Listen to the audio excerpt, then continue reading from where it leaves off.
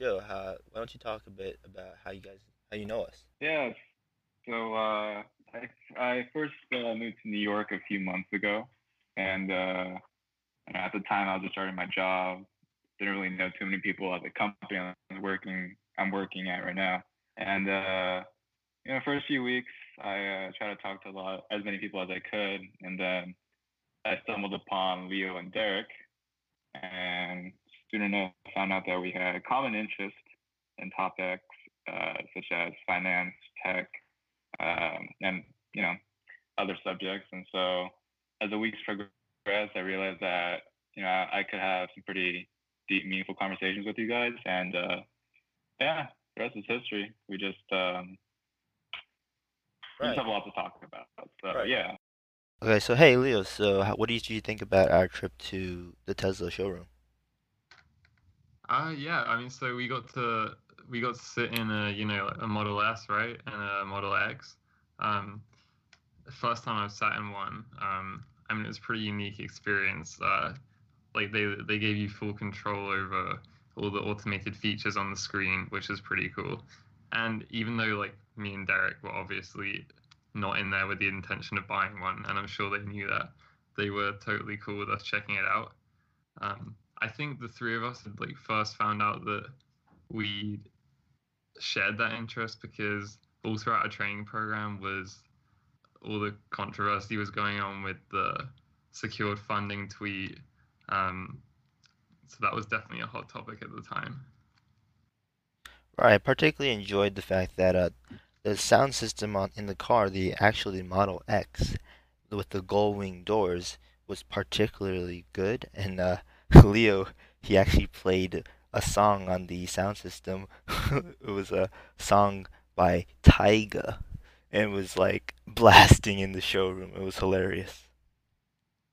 But yeah, some of the coolest features, like you could personalize it for each person that uses the car, and then you sit in the car, you press your name, and then everything just starts to adjust. Like the recline of your seat, how far your seat's forward, the height of the steering wheel, all that kind of stuff. Right, and also you don't have to close your door. All you have to do is put your foot on the brake, and it automatically closes for you. Yeah, right. And I mean, Tesla's marketing strategy is interesting because obviously they don't go through third party dealers, and I believe they don't advertise online. Um, so they just rely on word of mouth. And I know they've started doing like a pretty robust referral program where every referral you make, there are certain rewards. Like I saw MKBHD, who's a YouTuber who does tech. I mean, because he's obviously in the public eye, and like if he shares his referral link on Twitter, like a few people are likely to use it. He showed some of the rewards he unlocked, like the ability to go and watch one of the SpaceX launches, or eventually you can get enough to get like one of their cars for free. Wow, that must be a lot of referrals for a free car. Yeah, but also I think that the Tesla's business model in general is actually viable. Word of mouth spreads quickly. The fact that they focus just on making the best quality product is probably the best business model to have instead of spending a lot of funding on marketing. Also, subtly on the side of the showroom was the Tesla Powerwall. I feel like the future of Tesla will focus, of course, they'll focus on quality cars, but just the renewable energy sector, if, electric cars take off on a global scale, like China is having a really large push on EV cars, I think that Tesla has a lot of potential for selling clean energy with their battery packs. You guys have any thoughts on renewable energy and the future of how we consume energy in our day-to-day lives? Essentially, well, Great. do you guys think that it's gonna be within our like lifetime that we'll see a wide adoption of it? I think it depends on the country and the culture because I feel like in America there's such a culture to like race to the bottom to do things as cheaply as possible, and like in order to like maximize as much profit as much as possible in the short term. So whereas like more socialist countries like those in Scandinavia are willing to like sacrifice individual gain for like the better of humanity. I feel like America's too individual focused that it's going to take a long time, if ever, for them to adopt technologies like that, or at least not until the point when it becomes more efficient or more economical to do so. We're now at a point where like renewable energy, whether it be, I'm not so sure which one exactly, but it's either wind turbine energy or let's just say solar energy. It's at a point where those sources of energy are cheaper than traditional resources like oil. So, but we continue, at least from the American standpoint, we continue to have such a heavy dependence uh, on oil and a reluctance to change. You Right, guys but maybe have any thoughts on why? I think the main reason is because with oil you have a large established distribution network already set up. You got, tankers and trucks, gas stations with large real estate. But with Mm-hmm. Tesla, I think they have a viable future mainly because they're the ones paving the way for the distribution of solar energy or renewable energy. And basically what Mm-hmm. solar and renewable energy requires for distribution is very simple. It's simply you need a battery. Because all they need is solar panels to take in the solar energy and then store it within a battery pack that lasts long enough to power a home, to power a car. So with the Powerwall, that might be Tesla's biggest revenue generator in the future. Well, Derek, maybe you can educate me on this because I'm not too familiar with the subject. But is solar energy at a point now where um, it can store enough from the abundance of light in the summer to offset the lack of light in the winter? The thing with winter is that there's always going to be sunlight, even if it's a cloudy day. Like I think it was like at least almost 70 to like 90%, I forgot, but it's one of those numbers, 70 or 90% of light still goes through if it's a cloudy day, right? So like the thing like people say is like always wear sunscreen is because you're still getting that 70 to 90% of the UV light hitting your skin, which is why people wear sunscreen often, more often than not, right? So So it, yeah. is that where it's draining its energy from, specifically the UV? No, no, it's just taking from photons, like just any photon. I'm not particularly well versed in the science of it, but I don't think it's just UV. It's just the fact that 90 to 70% of it actually comes from through the clouds. So even if it's very like it's the winter, you'll still have enough energy to do most of what you need. And the thing with batteries is that you're able to store it, right? So if you just had electric solar panels, essentially you could only ever use whatever sunlight you get at that very moment, right? But now with their battery packs, you can store it, and if they were on vacation for a while and it fills up, right? That the battery power, and they come back, it could probably be useful for 2 weeks, maybe a month.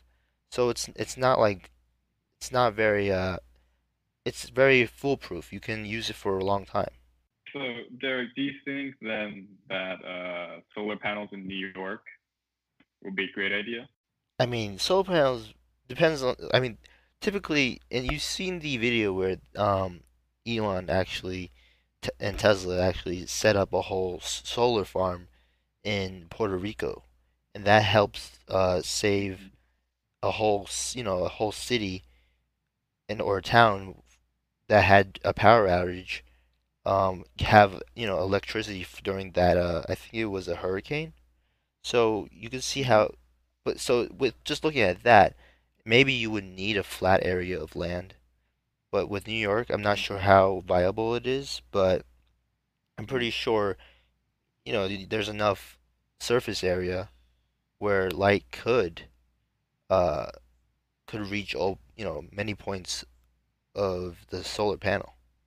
Well, I think Joe makes a good point in that if we're talking about having personal solar devices, when you're in areas like metro areas such as New York, where you have such a high density of people, you only have a small amount of like roof surface area on a building to service like again a high density of people.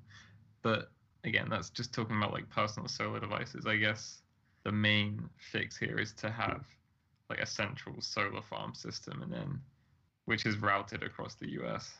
I mean, solar panels are pretty popular in places that are pretty sunny, right? So like California, Nevada, Arizona. But I'm just thinking like on the East Coast here, we have to face natural disasters like winter storms and hurricanes and God knows what other storms. So I'm just thinking maybe there's a reason why it hasn't caught on so quickly on the East because it's like as soon as they do, you might only use them for like a few months out of the year, and the rest they either won't be as effective or they'll just be plain destroyed. So I feel like solar panels they're a good idea, but they're limited in that there have to be certain conditions that have to be met for them to be set up. Otherwise, I just don't think they'd be as useful as using oil to heat up houses or uh, maybe use coal to like generate power. Um, I guess the point I'm trying to get across is there is a limit to these renewable energy sources. Like even if we go back to Tesla, what would you guys say is the biggest fear of driving one? I would say for me, it's not the autonomous or the powers of AI or whatnot that could kill me. I'd say the biggest fear is being stranded in the middle of nowhere. And because my car only gets charged, uh, like if I'm out of juice, I'm kind of screwed. It's not like I can just call AAA and tell them to bring me a few gallons of oil. Like they'd have to bring me either a new car or replace my battery. But I mean, is that really feasible right now? I don't think so. So, the point I'm trying to say here is we got a long way to go if we're gonna make electric cars truly a viable solution for everyone across the country. I mean, I can agree with that. I think that this is more so viable in places like Nevada, Arizona, and Mm-hmm. Southern California. But still, Mm-hmm. if they had that opportunity of just relying solely on solar, I still think that's a pretty cool thing to, achieve in 2018. Yeah, Yeah, no, I agree. I agree. yeah, But it's just you have to think about the practicality of such novelties. And I think as much as these tech companies or car companies want to push consumers to use uh, or to consume different products, at the end of the day, people are going to go with what makes the most sense to them, whether it be on an uh, whether it be an economic factor or just plain feasibility, like right, we just discussed. It makes no sense for me to drive a Tesla in the mountains just because there's so many things that could go wrong. Whereas if I just had a regular old truck that runs on gas, I mean, chances of me being stuck just wouldn't be as high. But So, but but what's your fear there exactly? Because I mean, especially like the newer Tesla batteries, they pretty much have the same capacity as an oil tank, a gas tank does in terms of mileage. What do you think the difference here is? Assuming we're at a point where like Tesla chargers are as common as gas stations. I mean, they could be as common, Leo, but I mean, you can't deny that it does take a ridiculously long time to charge your car, even with these new superchargers or whatnot. Because I think if you watch vlogs of people trying to do trips with their Teslas, it takes like what 20 minutes, even more, to fully charge a car. I mean, whereas if you just go to your typical gas station, you just stand there for maybe 2-3 minutes, pump your gas, and you're out of there. Also, I would still not say that EVs are on or have the same range as your typical car. I mean, like EVs trying to like go past 300 miles, even that's a bit of a stretch. I mean, automakers can claim that their cars can go 275 plus, but you and I both know in the real world, if you don't go at a steady speed like 60 miles per hour, or if you turn up the AC, like your mileage is going to vary wildly. Whereas if you have a typical or regular petrol engine, like it's not really going to matter, right?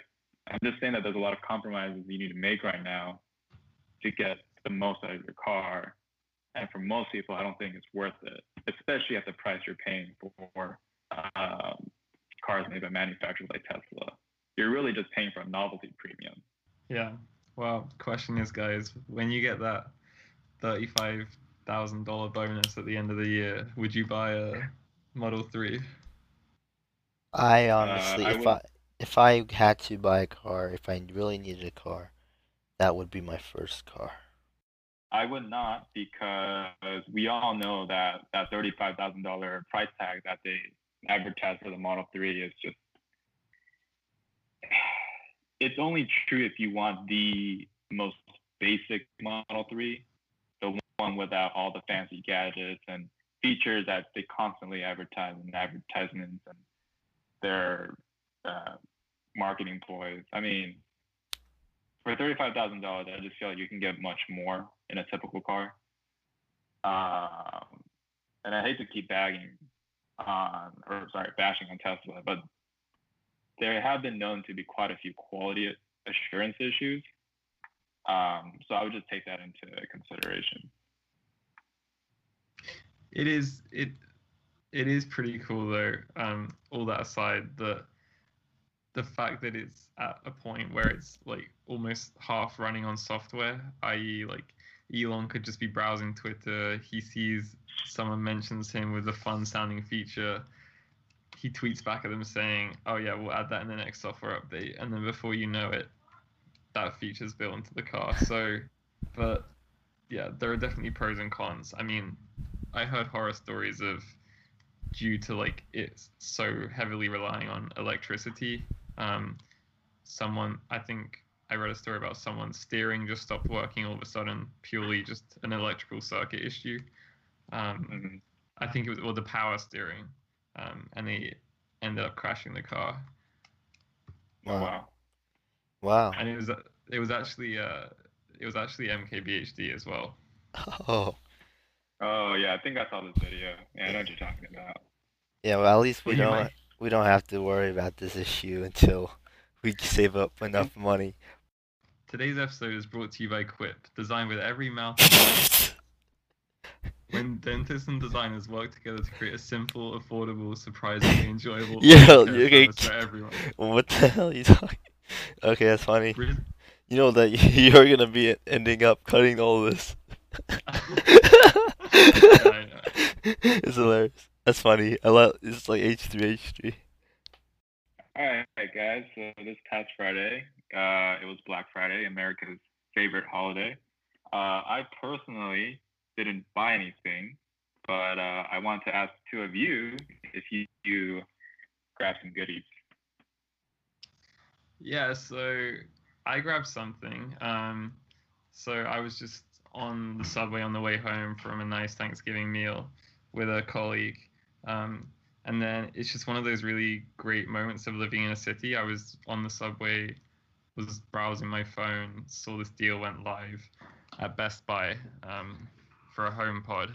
And next thing I knew, I just jumped off at the next stop, popped into a Best Buy, in and out in a few minutes, back onto the subway and home. But I'd been like waiting to pull the trigger on getting a HomePod ever since it came out.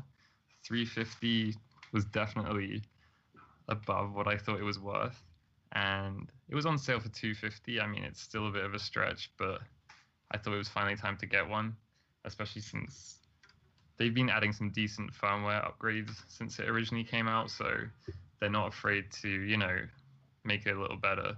They're not requiring you to buy another one. Uh, were either of you ever tempted to get one? Right. I've actually owned a Google Home, the original $130, I think it was, $179 version. And I think Yeah. that out of all the voice devices from, Amazon's Echo and Google's Home, I think that Google probably wins it when it comes to the actual software. You could argue that Apple Home might have the best hardware and the best sound, but I think it's undeniable to say that Google actually has the best assistant. So, yeah, I've been in a position of owning like virtual assistants from all three of the main providers. So, the first one I got was a Google Home Mini. I think it was like a year or two ago, probably around Black Friday as well. It was on sale for just $30. So that was my first experience of one. Obviously, the hardware on that one isn't great because it's just a small speaker, but it was just my college dorm room, so I didn't really need anything too crazy. But I was pretty impressed by uh, the voice software and its ability to recognize and have like fluid speech. And then when I moved to my apartment in New York, I wanted to get something a little better, like a nicer speaker. So I bought a Sonos One, which at the time it was only able to do Amazon Alexa. And in all honesty, I had a really bad experience with Amazon Alexa. Like I thought the app to set it up was terrible. The user interface was awful. Um, it kind of lacks much functionality because it can't use like Google's search engine, Algorithms, obviously, right? um, which is like a big plus for Google. the Google. And since like I'm so heavily invested in Apple's ecosystem, it didn't have access to like any of my calendar or Apple Music, that kind of stuff. So, and then with the HomePod, I mean, if you want to compare the hardware, you have to compare it to like the Google Home Max, which is around a similar price. I mean, I haven't directly heard the Google Home Max, but the HomePod's sound is impressive. And Siri, I feel like it falls between Amazon and Google. Right. Yeah. How is Siri? Like, has it improved? Does it still rely on Apple Maps, or does it also still rely? I believe they rely on some algorithm with Bing, with Microsoft's Bing search, or can it actually tap into the Google search? So I think for anything search related, I think it can rely on Wikipedia, which is obviously a good resource. And I know that doesn't solve all problems. Then obviously they have their own. Well, I think they borrow their weather service from Yahoo Weather or the Weather Channel. So yeah, I don't think they use any Google services, but they do generally tap into like some of the most frequently used services. Right. So when you actually search with Siri, is it with Bing? We could probably find that out later. But I feel like it is because if they're not going to support Google, there's only a second option, which is the second best option, which is Bing. Or if they somehow created their own search algorithms, then that then it's not that great, probably. You know, Yeah, because and I mean yeah, we're comparing it against Google and Amazon, but I mean look at like some of the huge companies who like just completely fallen on their face with their voice assistants, like Microsoft Cortana and Samsung Bixby. Um, right. Because the thing about these voice assistants and anything that requires essentially machine learning is that it requires a large amount of data. So essentially, it learns from if the more data you have, the more uh, trial and error you have to get, someone's search correct. And the guy with the biggest data, the biggest data set to improve it, millions and millions of times every second is Google because everybody's searching. Everyone's literally voting on what the best answer is by clicking on the website that they actually want, right? So Google has the best data essentially, and then comes being the second biggest. So if you want Apple to try to compete with Google, I feel like just software wise, they're gonna fail. I also believe that within the voice virtual assistant and voice industry, a lot of these big companies such as Google, Amazon, and Apple are implementing a razor versus razor blade business model where they're pretty much giving away the hardware for free, and I'm thinking that in the future we'll become the products. We'll be buying subscription services for, I guess, Google Play or Apple Music. So that's what they're banking on. You guys think that that's relates to you and various other products you use? Yeah, I think the same thing goes for like the Apple TV as well, because compared to all Apple's other products, like as the news is documenting right now, there's a general sense that Apple are going too far with price increases. But the Apple TV is really great hardware, and personally, I think it's like very reasonably priced. Like I almost can't believe it's the price it's at. But I think that's another case of they know once you've got it, like maybe you're more likely to get invested in like the whole Apple HomeKit ecosystem with like HomeKit devices, since that can act as a home hub, or you start subscribing to Apple's TV service when they launch that next year. Right, I think that's very smart. The way you say it is that you're already invested in something that's a hardware. So hardware essentially takes up real estate within your apartment. In your case, the Apple TV, which is an actually big piece of hardware that's mounted on your wall or sitting in the middle of your living room, right? You're more inclined to subscribe to, I guess, Netflix or whatever Apple tries to implement a subscription service to a similar product such as Netflix through Apple or even through Disney because they have a really good relationship with Disney. So I think that having an actual physical thing in your house just it just reminds you that, oh, that's an option. Apple is an option. Google is an option for my entertainment. Currently, I use Google Play. And the way that Google markets their stuff is they always bundle it. They always give you if you have a subscription to Google Play, they give you YouTube Red for free. They give you YouTube Premium, so you have no ads. So I pay $9 a month, $9.99, and I get YouTube, no ads from YouTube, and I have yeah, that's pretty much like you get two things for free, like one thing for free, and it's actually really makes it really worthwhile. All right. That doesn't sound like such a bad deal. You get music for $10 a month plus no ads on YouTube. Yeah, Sure. that's the thing with Google Play and Google YouTube Premium is it gets around the mobile device and it actually gives you more features. For example, I can listen to audio from a YouTube video with the entire phone screen turned off. So you know how you can listen to podcasts that are like with in the form of a video and Right. not have your phone, waste battery essentially.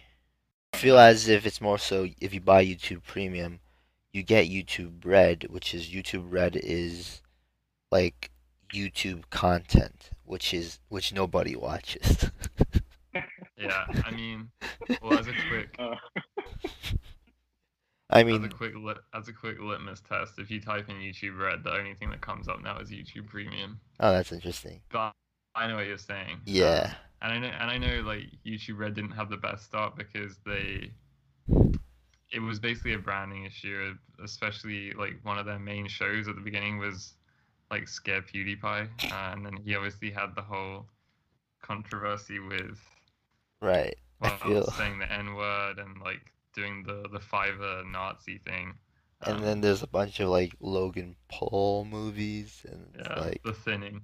who wants to watch that? And he actually had another controversy. So I feel like if Yeah, YouTube bets on these YouTubers and they end up having controversies. It's so funny. yeah. Um, Do you guys watch many YouTubers? Are you into YouTube? or Right. would you just mainly stick to TV? I mean, I think one of the main reasons I mentioned having hosting this podcast with Leo and with Joe was the fact that we all watched H3H3's podcast on YouTube. I feel like we also enjoy some podcasts from Joe Rogan's Powerful Experience. Yeah, I mean, I don't go out of my way to listen to Joe Rogan, but because he puts out so many episodes, like since there are so many good podcasts out there, it's sometimes hard to devote like an hour to listen to a guest that you don't really know. But Right. But I definitely feel, whenever yeah, definitely whenever there's someone I know on there, like I'll always give it a listen. He seems to like have a good way at like personalizing with people. Um, so yeah, he's good. yeah, I feel like I've listened to really three main podcasts of his, which was, the Dan Bilzerian podcast, the Jordan Peterson podcast, and of course the infamous Elon Musk podcast. And that really nails it in the coffin for his, really high quality content, mainly because he has these interesting figures who really know what they're talking about on his podcast. One thing though about Joe Rogan, and I mean it's definitely not exclusive to him, I feel like and just like anyone would in everyday conversation, I feel like he is like much more willing to just agree with the views of whoever's on his podcast, even if he has like polarizing people on from one week to the next. Um, so I can't remember if it was the Jordan Peterson one or maybe it was Ben Shapiro, but it's just like too, It's probably Ben Shapiro.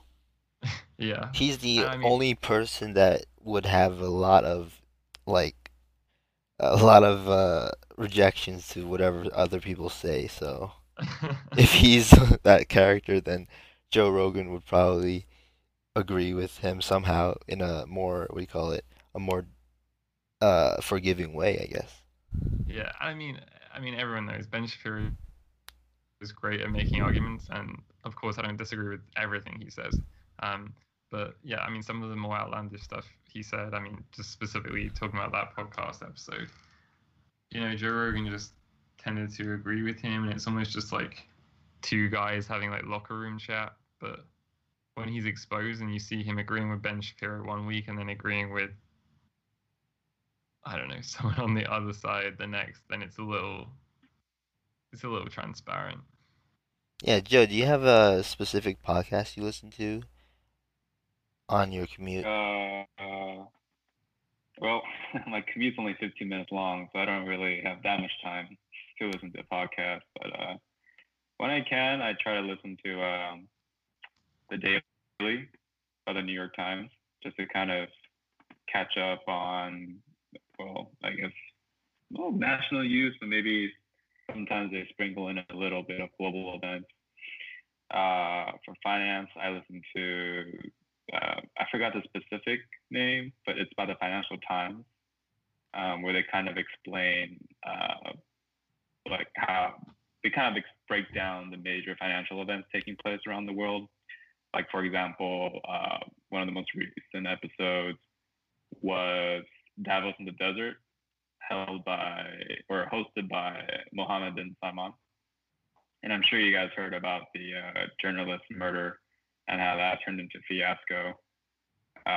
So they kind of broke down how this prince rose through the ranks and became the crown prince of Saudi Arabia, and how he was making tours around the world trying to build favors with different leaders of different nations, and then you have this incident, which Right. uh, I'm sure I wouldn't say destroyed his credibility, but definitely damaged his reputation. But I mean, it remains to be seen how exactly this will affect his standing in the world. I mean, as much as people would like probably say that, oh, it's horrible that this crime was committed, because the allegation is that the crown prince himself ordered the murder of this journalist. The truth is that this guy's money is highly influential. I believe I forgot the exact amount, but Silicon Valley's guilty of taking in at least several $billion of his wealth. So I don't with someone with that much wealth, you just can't ignore them. Um, but yeah, that was from the Financial Times, and another more fun podcast I like to listen to is the David Chang podcast. If you guys don't know David Chang, he's a Korean American chef. He's famous for founding the Momofuku chain of restaurants here in New York. And he just hosts different guests on his show talking about different topics like the parallels between professional football and cooking, or maybe how he's struggling with his identity as well, quote, successful Asian American in the United States. That's a lot of diverse topics I like to listen to, not just from his podcast, but from the two others I mentioned. And I'm always willing to listen to episodes from other people's shows. So, yeah, those are my three main ones. I think I've listened to one episode of Tim Ferriss's podcast called I think it was with Howard Marks, one of the greatest really um, value funds. He's a he owns and is part of the Oak Hill hedge fund, and he just talks about how he manages money. And I think it was interesting how they were talking about what they related was how Tim Ferriss, which is famous for his 4-hour work week, and how Howard Marks, which is more of a traditional manager of money, how he considers most of his work upfront work. So everybody had this common theme of we do a lot of work upfront, and then from there, after we make that investment, um, it just becomes sort of like passive income if you think about it that way. You know, if you make investments, you're doing all your due diligence upfront, and once you put your money there, it's you just don't have to do anything anymore. You just sit back and watch it go up or watch it go down, but hopefully up, you know? So I feel like Mm-hmm. that was an interesting podcast. Thanks for listening in, guys, whether you're a new listener or returning from last week's success. I think the three of us have had a busy November, but we'll try and make this podcast more regular going forward. Uh, Thanks to Anchor for distributing the podcast, and you can find us on Apple Podcasts, Spotify, and anywhere else you listen. Make sure to rate and review us. It really helps us as an up and coming podcast. All right, thanks guys. See you in the All right, next thank one. you.